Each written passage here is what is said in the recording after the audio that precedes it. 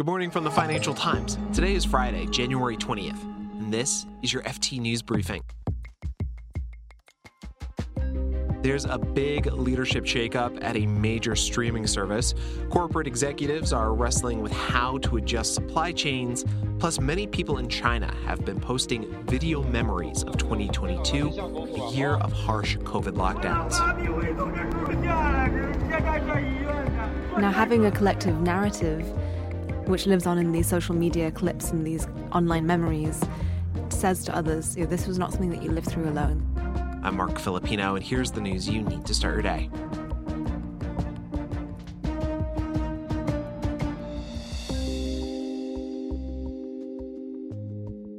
Netflix co-founder Reed Hastings is stepping down as CEO, but staying on as executive chair.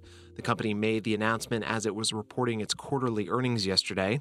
Hastings started the company way back in 1997 when it rented out DVDs by mail. He grew the company into one of the most powerful studios and streaming services in the world, but Netflix hit hard times recently, losing more than a third of its market value over the past year. Netflix said yesterday that it had a pretty great fourth quarter, though. Revenue climbed 2% year on year, and the company added nearly 8 million new subscribers.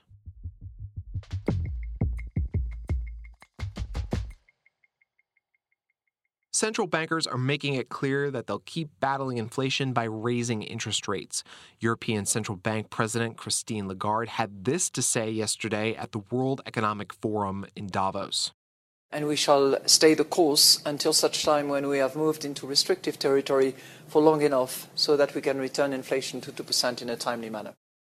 Meanwhile, in Chicago, Federal Reserve Vice Chair Lael Brainerd also used the phrase stay the course. She said the U.S. Central Bank had more to do to get inflation down. That's despite signs that price pressures are easing. Brainerd also said it'll take time and resolve to get inflation back down to the Fed's 2% target.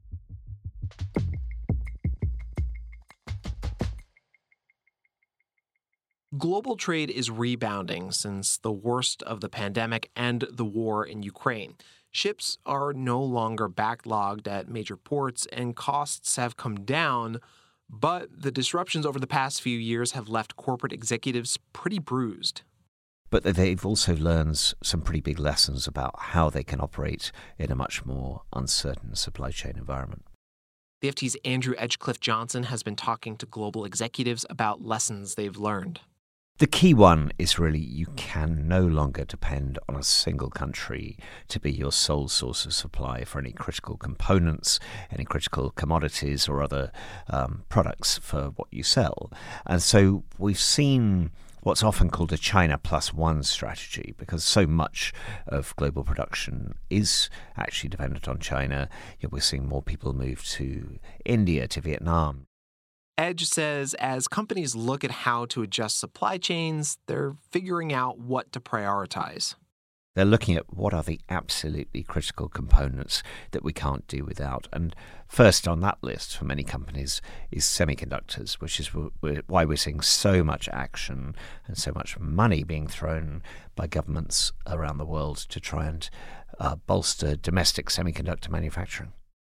But this China plus one strategy and plans to friend shore production, Edge says it's going to take some time and hard effort for companies to wean themselves off of China. I think there's a very delicate dance being played right now, certainly in corporate America.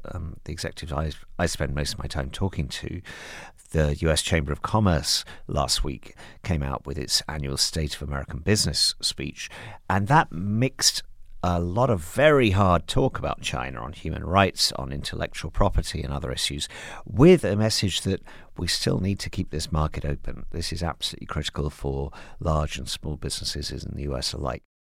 Andrew Edgecliffe-Johnson is our U.S. business editor.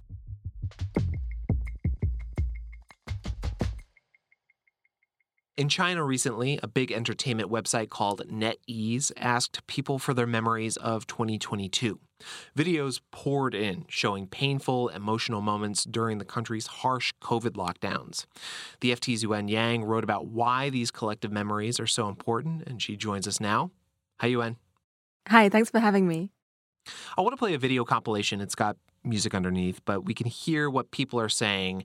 And I want you to describe what's going on for us.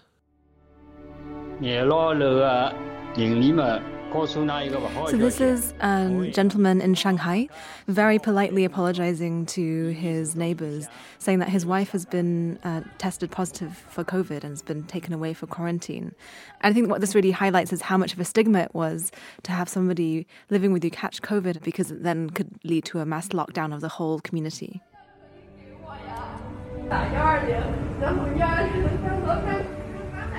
This is a really heartbreaking clip. It shows video and audio of a mother, it seems, who is going from door to door in her community trying to get fever medicine for her child, saying that she's already called the emergency services and that they're not responding.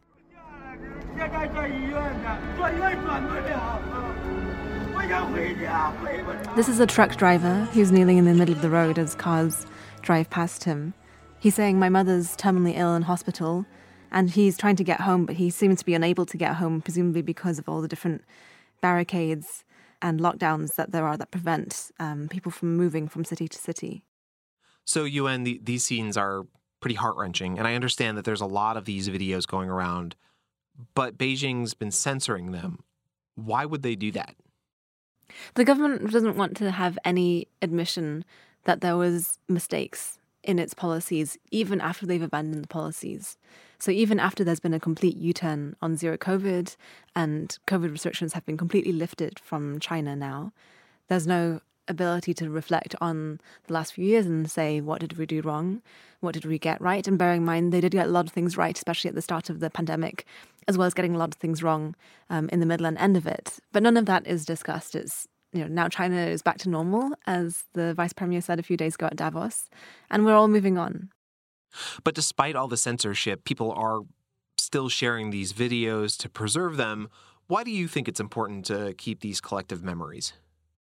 The last 3 years in China have been profoundly destabilizing.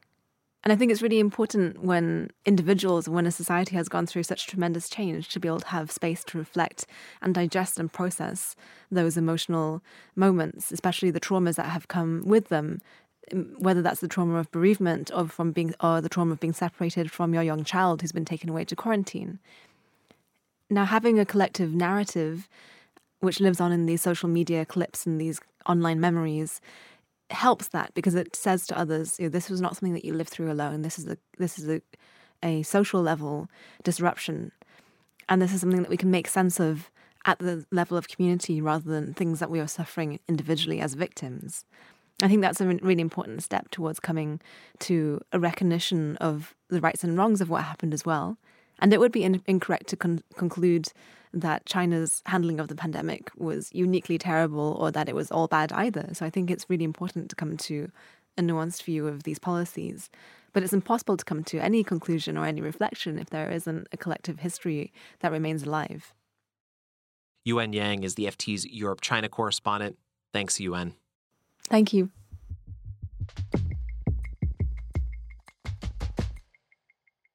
Before we go, we know that you have opinions about FT podcasts, and we want to hear them. We're running a survey to find out what listeners think about our shows. It'll only take about 10 minutes of your time, and you'll be entered to win a pair of sweet Bose earbuds. Just go to ft.com/briefing survey. We'll have that link in the show notes.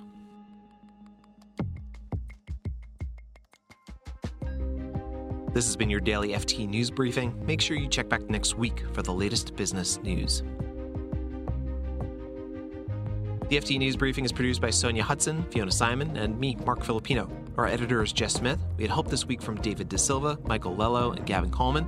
Our executive producer is Topher Forhes. Cheryl Brumley is the FT's global head of audio, and our theme song is by Metaphor Music.